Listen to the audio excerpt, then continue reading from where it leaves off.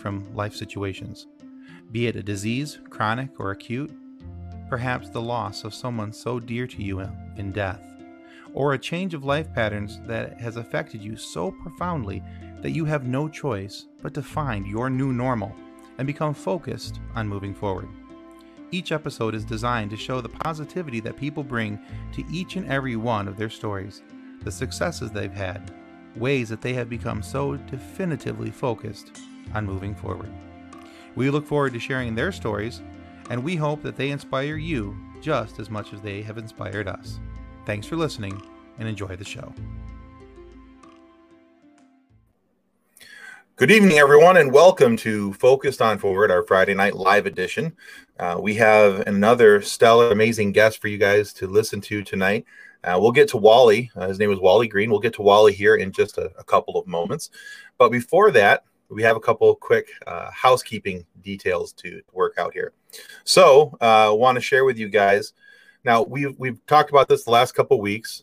2 weeks ago, or last week rather, we played the video from the Carpool Shenanigans folks. Or that was 2 weeks ago. That was right. Yeah, 2 weeks ago, that was Carpool Shenanigans. Last week, I shared a video with you guys from the Fandom Effect. And tonight, I want to share a video with you from another Scene Snobs member. This is the group from Entertain This. So sit back, relax, enjoy their video for the next minute. Hey, Tony, Amook, I haven't seen you in months. That's because I've been catching up on the Entertain This podcast. They have over 50 episodes spanning everything entertainment. Are those wise guys who did an episode making fun of our boy? What's his name? Vinny, if you listen to the podcast, you know that's Joe Pesci. Joe Pesci, yeah. All I know is if I see those boys, I'm gonna break the kneecaps. Hey, why are you guys talking like that? Hey, Nick. I'm Alex. I'm Michael. And I'm Nick. We're Entertain This, a thought-provoking podcast encapsulating all things entertainment. We release new episodes every Friday live on the Scene Snobs Network. And if you're more of an audio person, we got that too. Find us everywhere you get your podcasts and entertain this. Entertain This. Entertain This. And forget about it.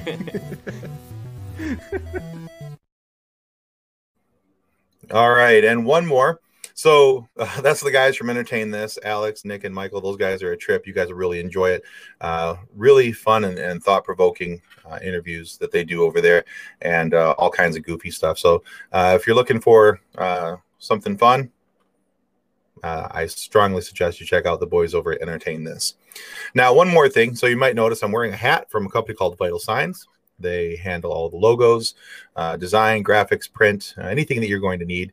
In fact, here's a quick commercial from our sponsor, Vital Signs and Graphics. Since 1982, Vital Signs and Graphics has been helping professionals with all their image, logo, and design needs.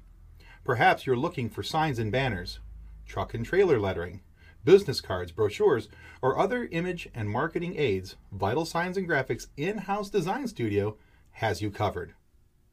From logos to apparel, start to finish, Vital Signs and Graphics has everything you need to look and feel professional. Call Rick at 231-652-3300. He'll get you noticed. All right. So that's the business end of things. Let's now welcome to the main stage. We'll bring him out of the green room. Our guest, Wally Green. Hey, Wally. Hey, how are you doing? I'm doing very well, very well. So again, we had a chance to talk for a pre-show for just a moment, and I thank you for being willing to come on tonight and talk with me. And so I want to take an opportunity again, say thank you for being a guest on Focused on Forward. But before we get into your story, I have to ask you a question.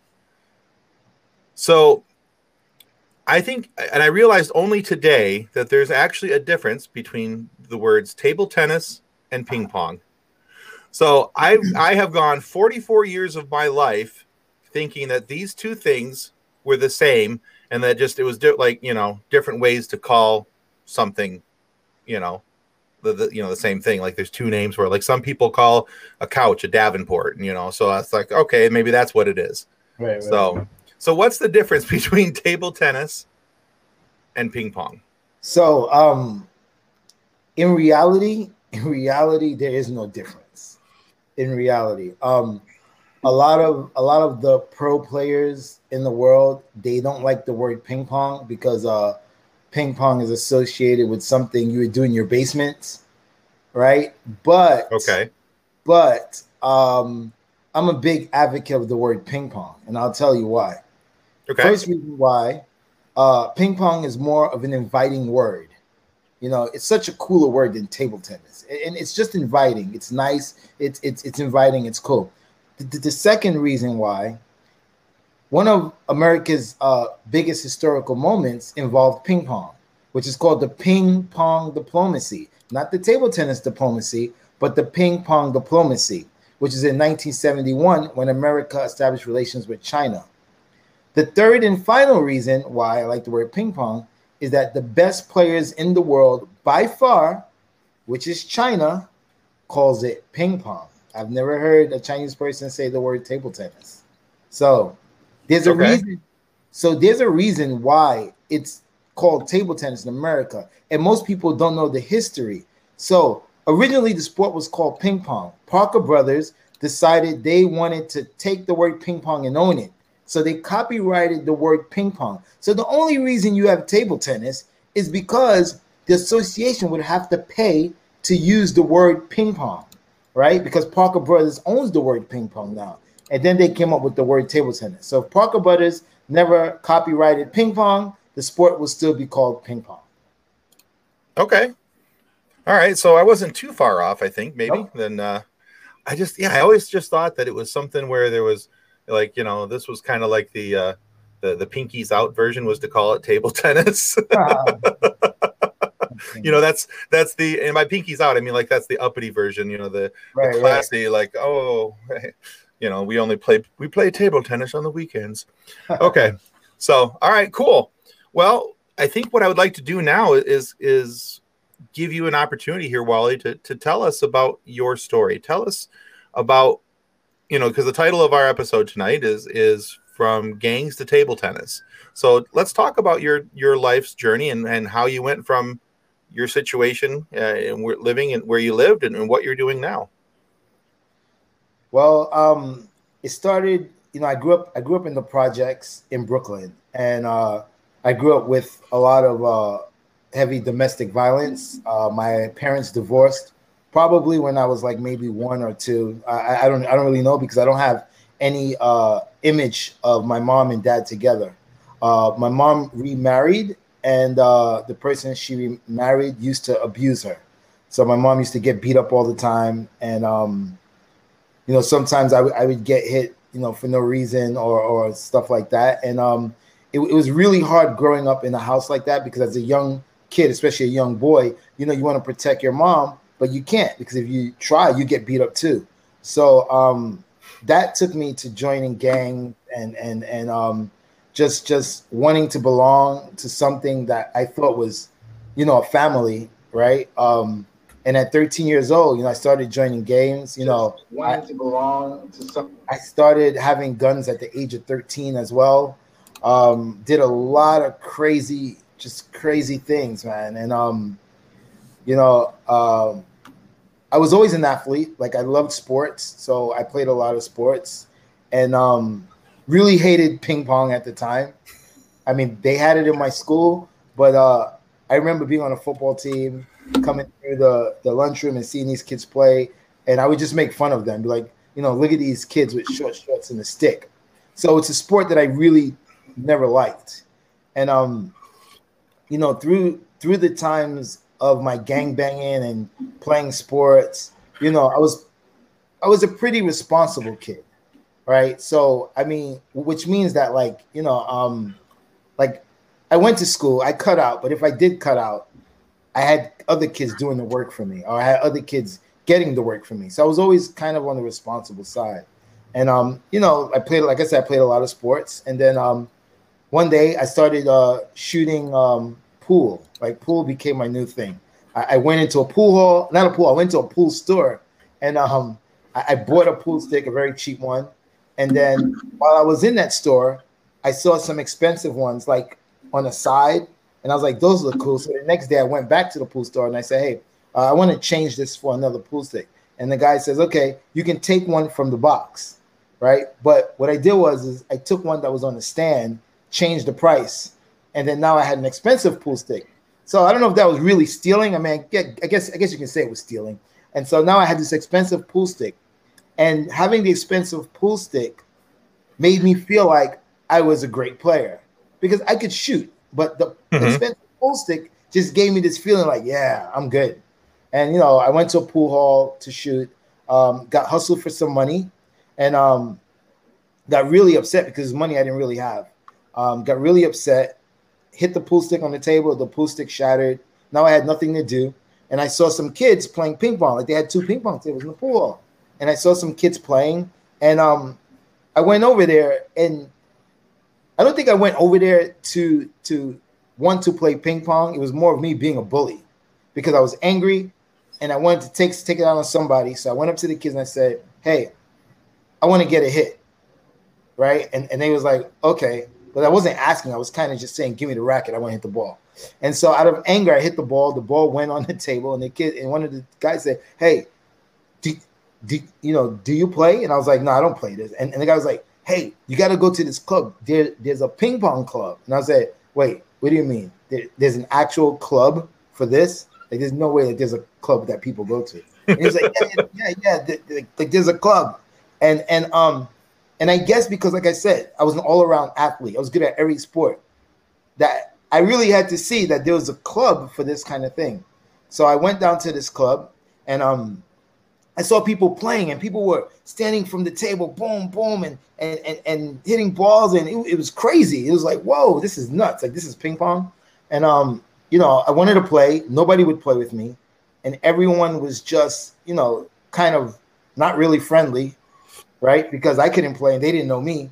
And then there's so many things that went through my head because, like I said, at the time, I was gangbanging and in my mind, I was like, what? These people don't know me. Like, they should be respecting me. I'll shoot up this whole place. I was just in that mental mind, like, and then another thing about me, I was the kind of person that I wanted to be where you didn't want me to be. So wherever people didn't want me to go, I'm going. I always did that. So I said, you know what? If I felt like people didn't want to play with me, I said, you know what? I'm going to come every day, and I'm waiting for someone to start something. So eventually, this older gentleman played with me a couple of times, and the guy would kill me. He'd beat me like 21-11, like 21-3, 21-4, like no chance. And so at that point, I kind of got a little more interested, right? Because I was like, I'm a seasoned athlete, and I'm losing to a guy who's like over 60. Like, it didn't make sense. And then for a while, I didn't have a partner. And then finally, one guy comes in, and I'm sitting down. And he goes, hey, do you have a partner? And I said, no, I don't have a partner. And the guy goes, well, you know what? I'm going to pay you $20 every time you play with me. And I was like, what? $20? And for me, the $20 was a hustle. He said $20. I was like, yes. Because every sport I can pretty much play. I won't be great right away, but I'm good at every sport. It doesn't matter. If I pick up a sport in the first, in the first maybe hour, I'm going to be better than the average person. I'm just good at sports. And so I can hit the ball. And so the guy said $20. I said, yes, let's do it. So I played, maybe 3 times a week with this guy at $60. It's good money for me because I really had zero money. So that was a great look. And we'd play. And then, we'd talk, and then he would ask me about like my life and stuff and my family, whatever. And then, I would tell him, yeah, I'm in a gang and that's my family. And I respect them. And this is what we do. And for him, it was like a TV show, right? Because I always tell everyone, I say this all the time. If you don't know anybody who lived that life, or you've never lived that life, you can't begin to understand what that life is. It's a TV show. It's like, you turn on TV or you watch a movie, right? Like, I give the example of if someone told me that, yo, I saw this 13-year-old kid walking around with a gun, I'd be like, yeah, that's crazy, right? Because it's something normal. Like, okay, but if he told someone else who doesn't know anything about it, they'd be like, no way, how could a 13-year-old have a gun? You know what I'm saying? So he was that guy that really didn't know or really didn't understand the level of what I was doing. And then one day I went to the club and we were talking after practice, and a 22 fell out of my bag, and he saw it, and the look on his face was like, and I wasn't going to wait around to find out what he was thinking. So I picked up, put it back in my bag, and I was like, I'm out, and just left, right? Because I don't know he's going to call police. I don't know what he's going to do. So Right. I just left, and the first thing I thought was, damn, there goes my $20. That's the only thing I was thinking about. Like, my $20 is gone. And 2 days later, the guy calls me up and he says, hey, are we still going to practice? And I was like, yeah, okay. Right. Because I just, the first thing I thought about was $20. I didn't care. I was like, $20, I'll get my $20 back. So I go and I play with this guy, you know, a couple more times. And then he says, hey, I want to invite you to my home. Right. And for me, it's kind of weird because, like, you just saw a gun fall out of my bag and now you want to bring me to your home where your family lives. And he had a house that was like 2.5 hours away from New York City near Hunter Mountain. And I said, okay, you know, it's my $20 hustle, so I got to do it. So I went up there with him. I met his family. I played with his family. And I think he was trying to give me the sense of what family is supposed to be. I mean, I still don't know why he did that till today. And then in the midst of all of that, he says, hey, I want to help you. And I was like, yeah. He goes, well, I see that you're interested in this sport. So I have a connection in Germany, and I want to pay for you to go to Germany to learn ping pong. Oh, wow. Well, and the only thing I knew about Germany at the time was Hitler. So I had all kinds of confusing ideas in my head. Like, why is this dude trying to send me to Germany? Like, you know, but, you know, I was also a person that always took opportunity. If there was an opportunity there, I was going to take it. And I took it. And then that's how I first started my journey with the whole ping pong. Okay. So I read it in an interview where it said that by the age of 13, you had owned, I want to say it was either 5 or 6 guns. Yeah. So, you know, so for when you say that, oh, you know, you made the comment there that, you know, to somebody else, the thought of a 13-year-old having a gun was not a big deal because your history, you know, you're like, oh yeah, that's okay. Yeah. So how hard was it for you though to make the break from going from being a guy who is in with gangs and doing gang activities to being a guy who is going to now be a ping pong player? Well, I mean, the first step of it was when I agreed to go to Germany, right? And then now it became difficult when I arrived in Germany. That's when it became really difficult because, you know, I was this really angry kid and you know, angry kids need fuel for the fire. Like we thrive on that fuel. Like we'll present a potential dangerous situation so that you can respond, so that we can respond to your response, right? Okay. And that's kind of what we do. So when I went to Germany, you know, I was surrounded by all the best, all the kids who are best at their sport, whatever sport it is. And all these kids kept saying, oh my God, hey man, you're from America? Whoa, we love America. You're from New York? Whoa, we love New York. And me, I was like, oh, get away from me. Like, you know, this is crazy. Like, what are you doing? Right. And I wanted to be that angry kid, and I wanted to be able to lash out. Right. But I couldn't because everyone just kept being so nice. And they have a saying, and I say this all the time. There's a saying which is said, killing you with kindness. Killing someone with kindness is a real thing. If you never experienced it, it is real. It mentally just messes you up because here I am, this angry kid, and I want to fight somebody. I want to punch someone, but they're not giving me any fuel for that fire. And what happens with this anger? Now you have to figure out what you're going to do with this anger because now you're all angry and people are just like, I'm nice. Hello. You start to mentally just go through this thing where you're like, whoa, okay, I don't know what to do. I don't know this situation, because you're so used to a situation where you say something, someone responds to you, and now you react. Now I'm trying to say stuff, but people aren't responding the way that normally happens. So I was confused, like for a month. I was just like, I was like walking around like how do you say, chicken without a head. Like I didn't even know what I was doing. And then eventually something came to me and said, hey, why are you angry? Why are you upset? You're not in America. You're not in the projects. You're not around the abuse. You're not in the gang.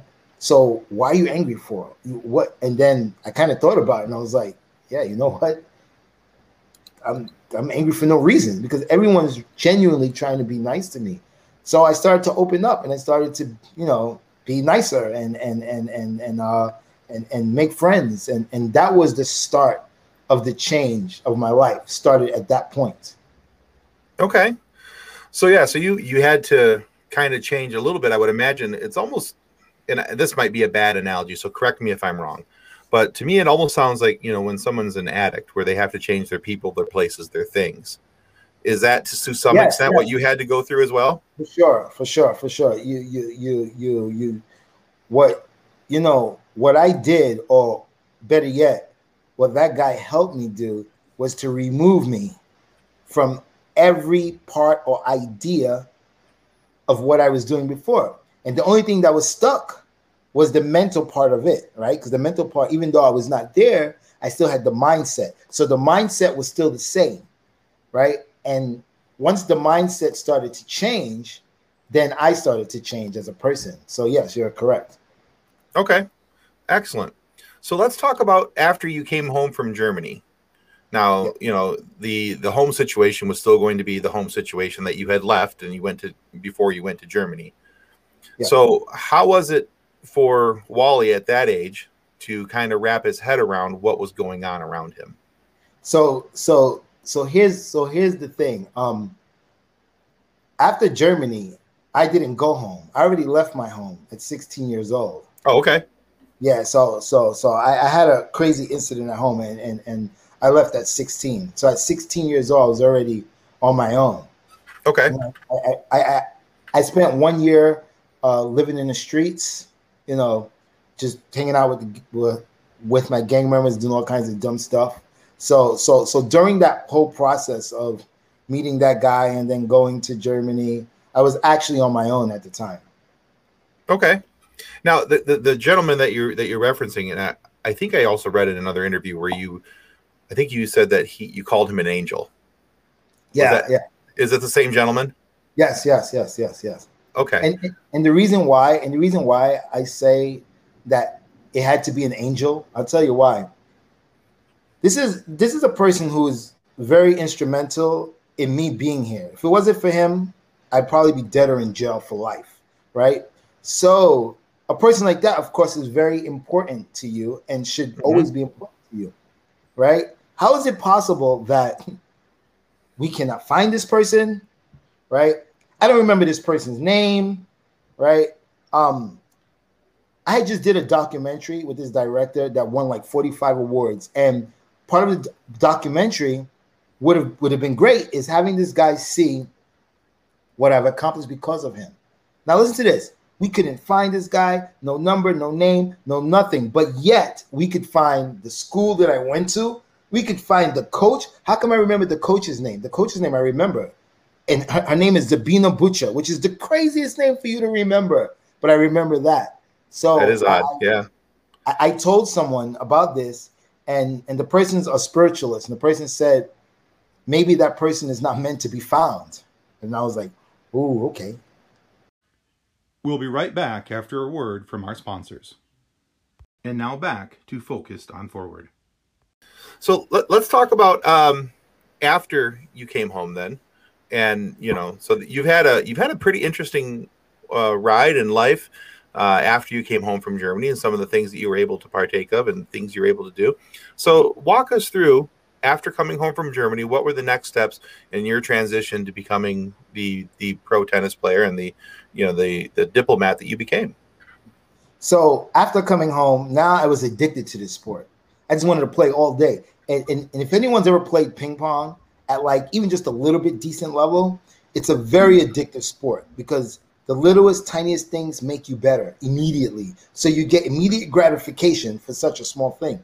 So I was so just crazy about it. And I would go to the club, practice every day, all day, every day. I started playing a lot of tournaments, right? Started winning some tournaments and just started like loving this sport and bringing this crazy aura about me to a sport that wasn't so crazy. And my biggest break came. I remember the biggest break came one day. I'm playing a tournament in Chinatown, and I'm playing against this Chinese kid who he's originally from China, and I think he was visiting at the time, and he came to play the tournament, right? So we're playing each other, and the kid was talking trash to me in Chinese. Not really talking trash to me, but every time I make a point, he would say words like "Joe" and then say something in Chinese. And then I'm like, oh yeah, all right, we're gonna do this. Okay, I'll make a plan, be like, that's it, baby. That's it. Get him out of here. And I'd be talking trash. And Rockstar Games happened to be at that tournament. If you guys don't know what Rockstar Games are, they're the creator of Grand Theft Auto, one of the most famous games ever. And they happened to be at the tournament.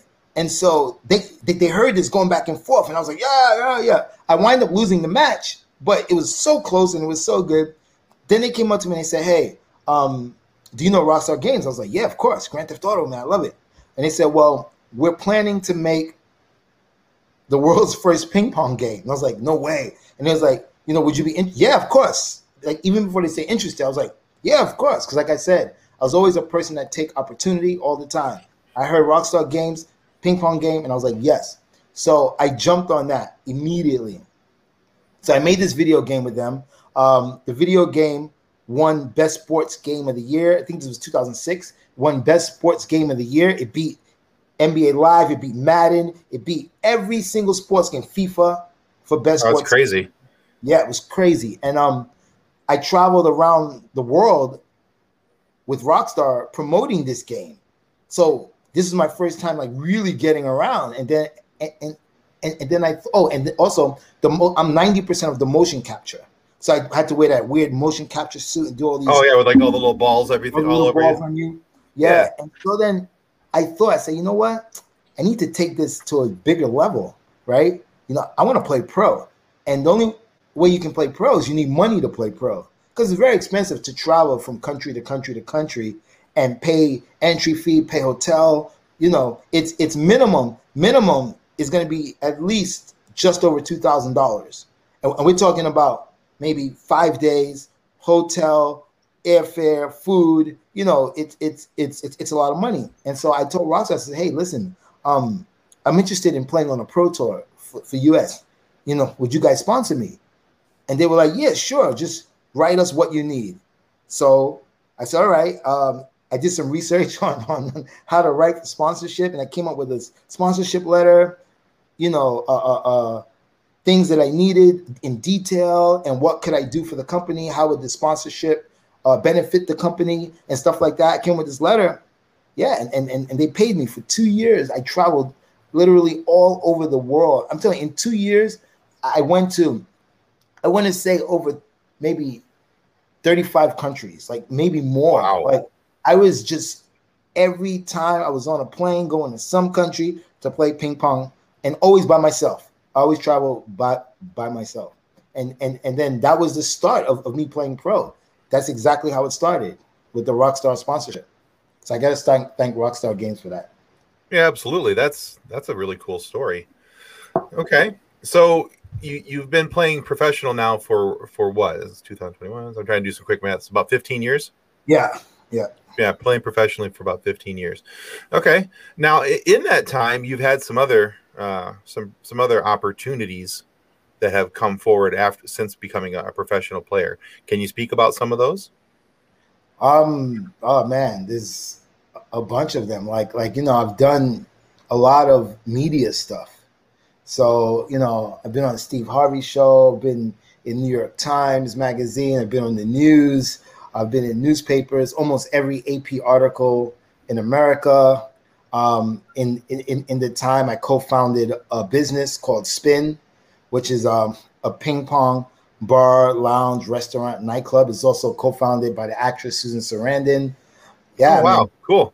Yeah, so there's been so many things that came out of ping pong, yet they all involve ping pong somehow. Like everything I do in my life just involves ping pong, no matter how big or how small it is, it involves ping pong. I even hosted and emceed Steph Curry's event in Las Vegas, a charity that had what in it?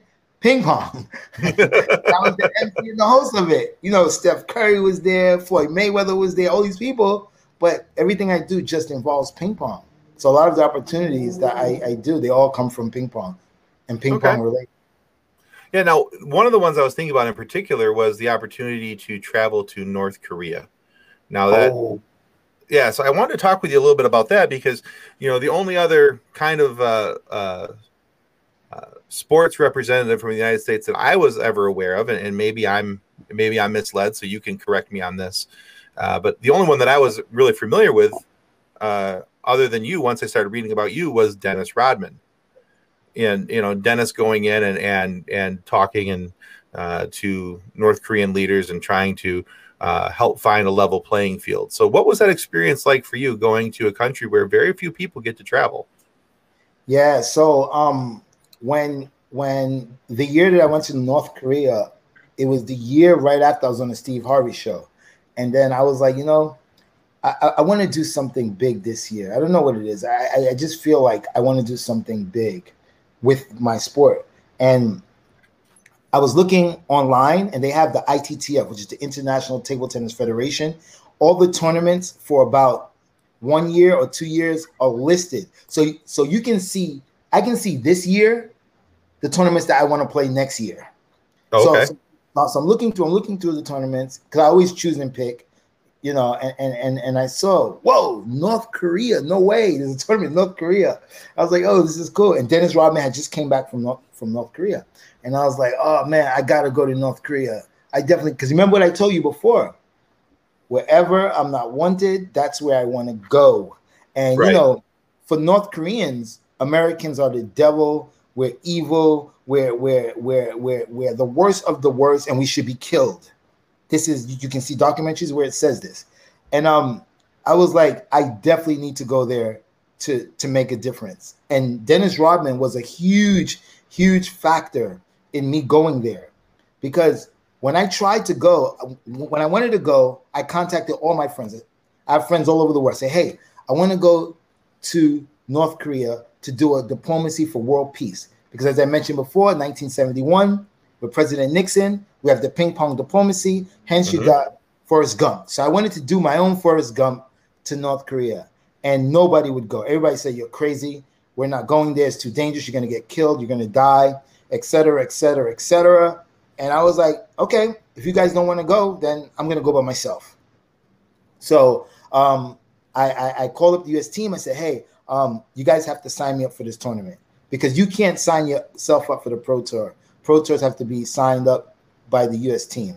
So they make accreditation, and then you can do everything else after that. But in terms of getting your name on that list, the U.S. team has to do it.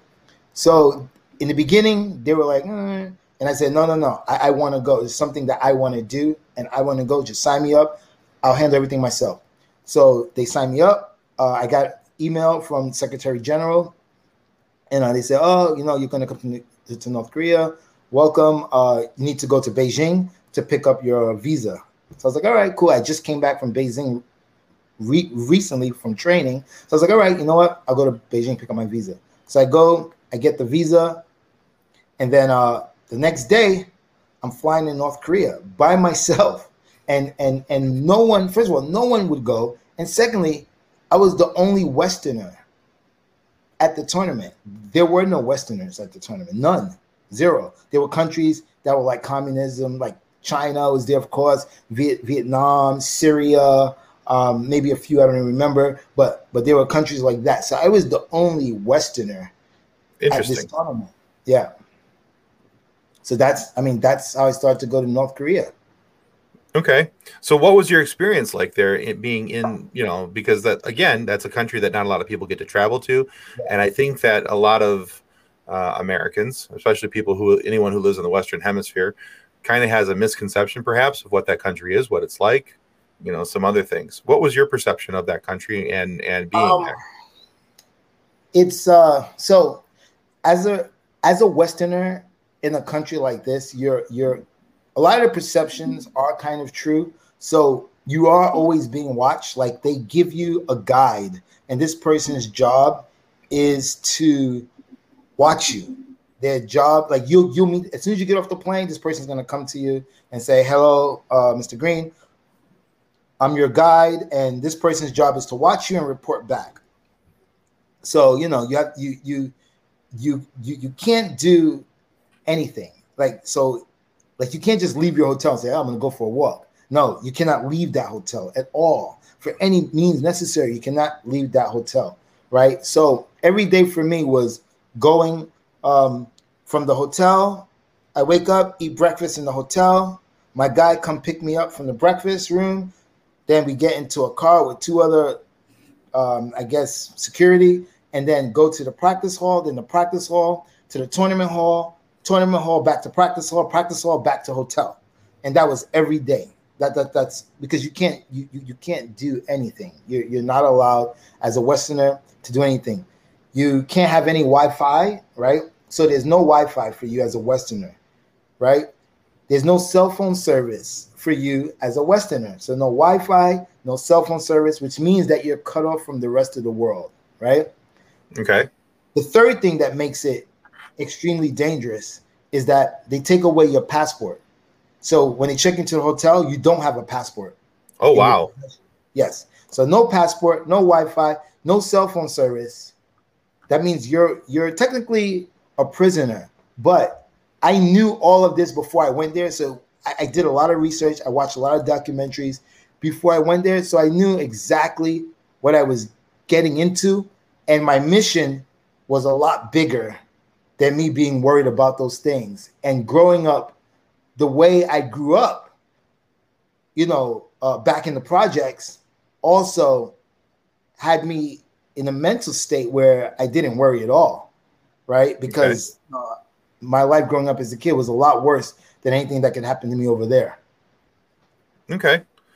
So what was, you said that your mission was to try and help and all these things. How do you feel that went? Oh man, it went amazing. And the reason why it went amazing is that it's a 50-50 chance that it could have just been a fail. And the reason why is that when I decided I wanted to do my diplomacy for world peace, it wasn't like in 1971 where they had a plan. China said, "Hey, you know what? We're going to pay for some Americans to come play our team, and we're going to have friendly matches." There was an actual plan, right? What they did. I had zero plan. I didn't know how I was going to make a difference. I had no idea how it was going to work. All I knew was that I wanted to make a difference. So I had no plan. So, I'm there, and I get to play some matches.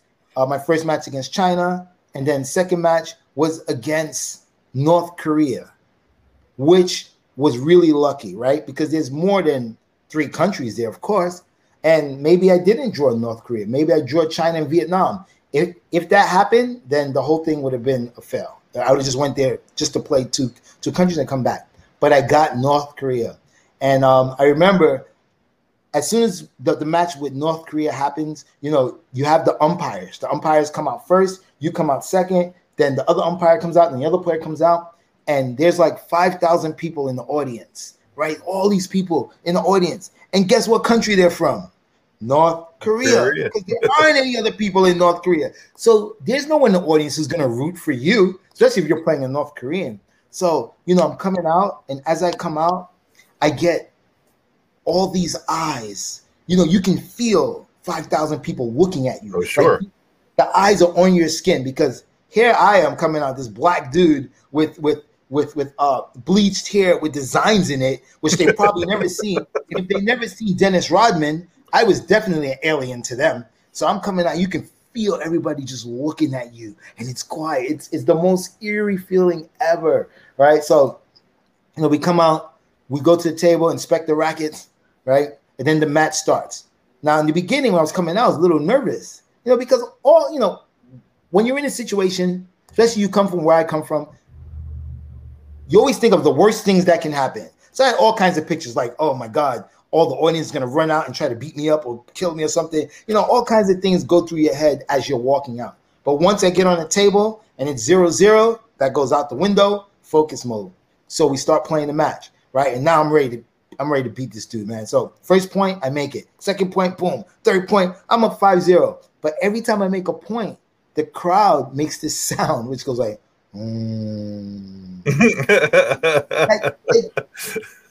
it's the most eeriest sounds of disapproval that you could ever hear in your life.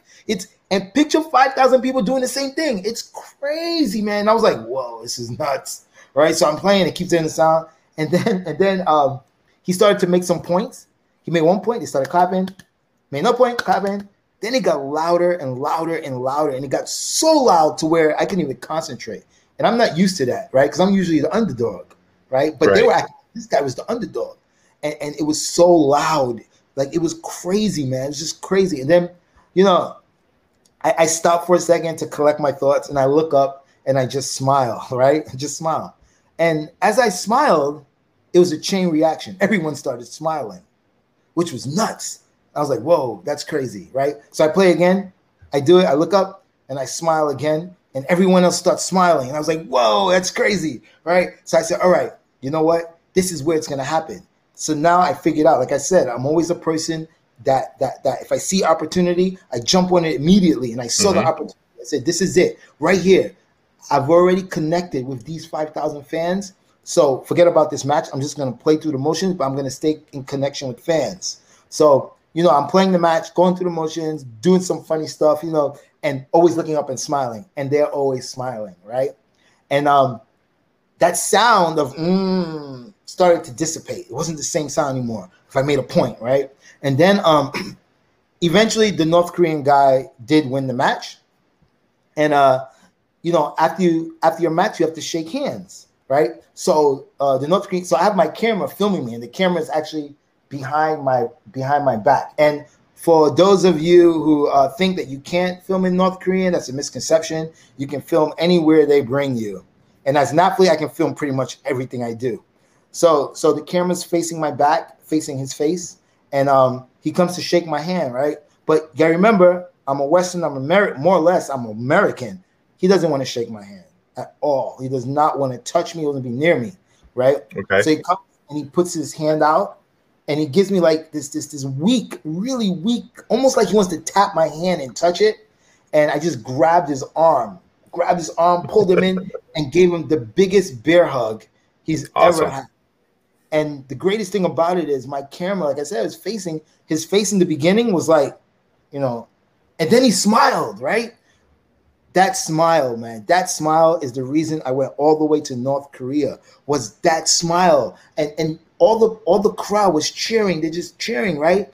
And that's a success, because I always tell people that you can't make people change overnight. Change does not happen overnight. Right. But you can plant the seed for change. And by giving this guy a hug and connecting with those 5,000 people, I planted a seed in their heads, right? So for the rest of their life, they're always going to remember this crazy black dude with bleached out hair with designs in it from New York, who came all the way to North Korea and showed them nothing but love. There's no way he can ever forget that, because I'm sure in his life, and maybe in his future life, he will never get that hug from any Westerner ever.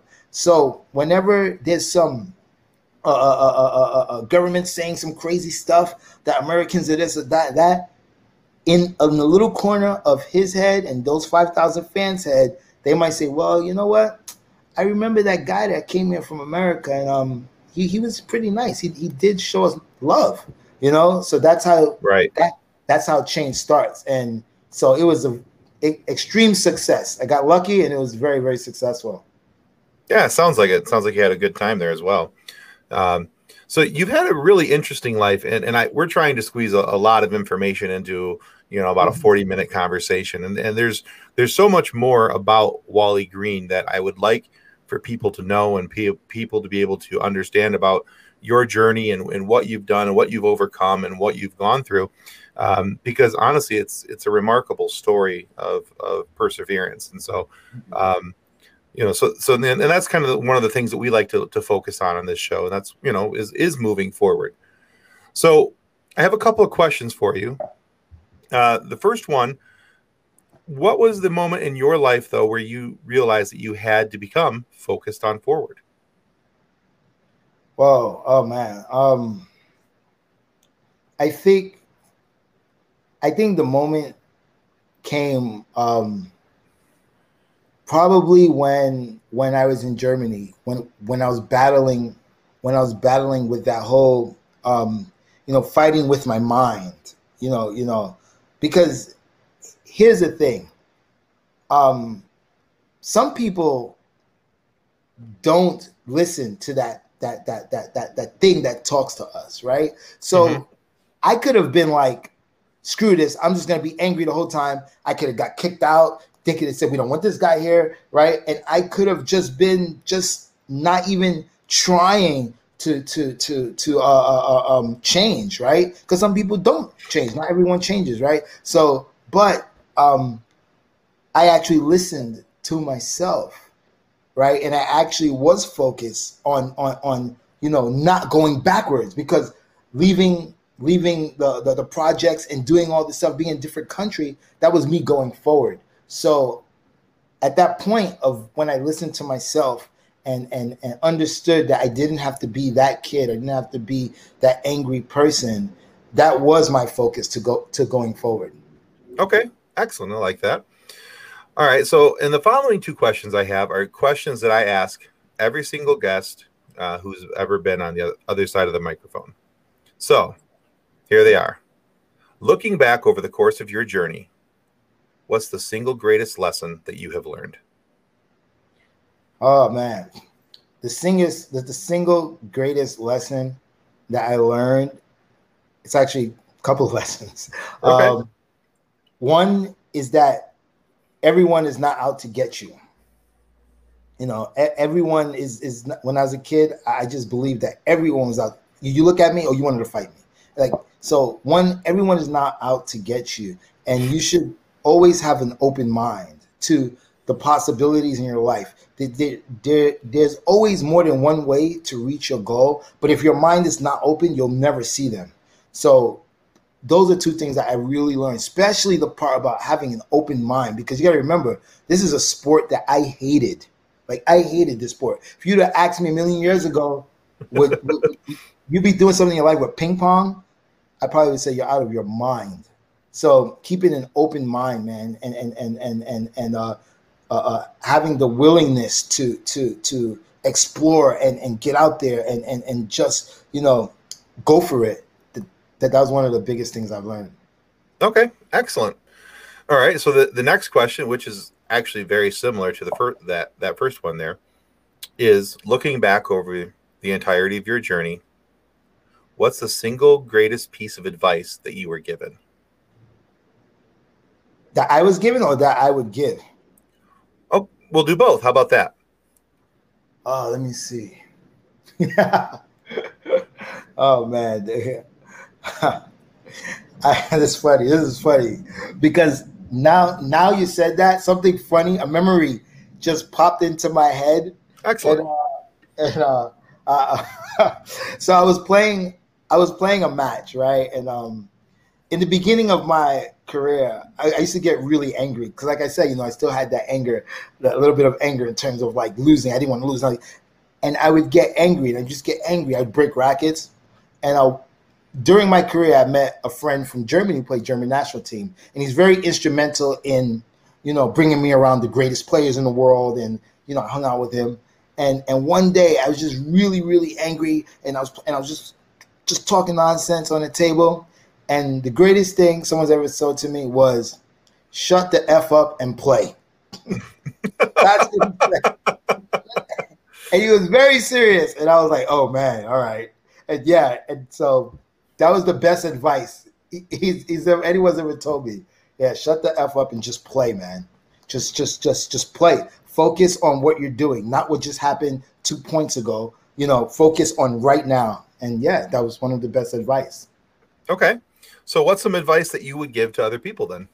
Oh, as I mentioned before, and I always say this all the time, everyone needs to keep an open mind. An open mind is really, really, really important, because, there's so many people in this world. There's so many types of cultures, so many types of backgrounds. And if your mind is closed, then you can really never understand the struggles that people go through. So everyone should always try to keep an open mind and try to give people the benefit of the doubt. And also, another thing I always say, there's always more than one way to reach your goal, man. A lot of people think, this is my goal and I'm focused like this.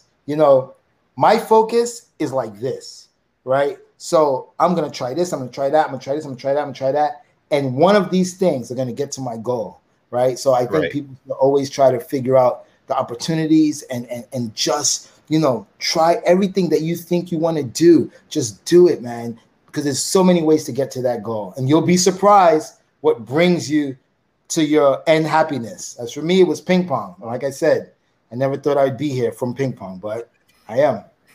Right? Especially based on the way that you talked about it, being in high school. Yeah. That was, making fun of the ping pong kids, doing, So. I hope those kids never see these podcasts.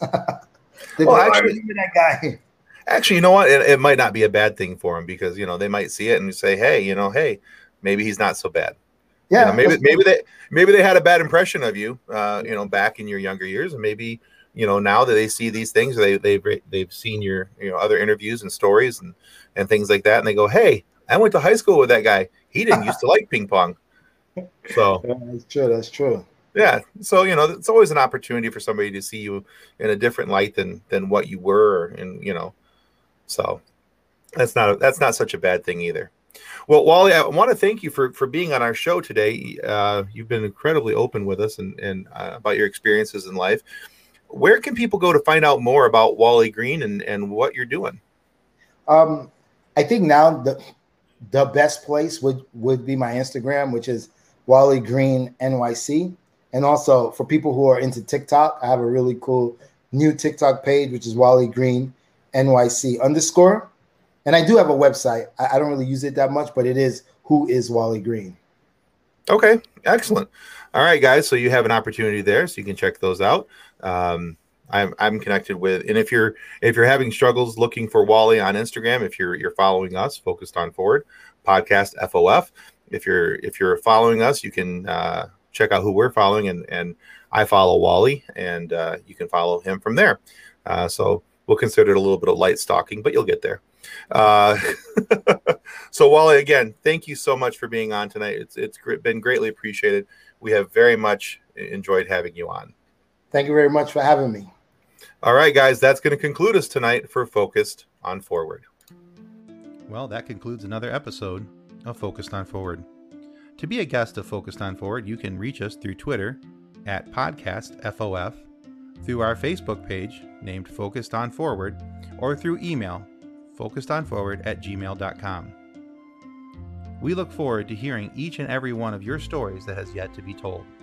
So until then, be safe, be kind, and be loving to one another as you stay focused on forward.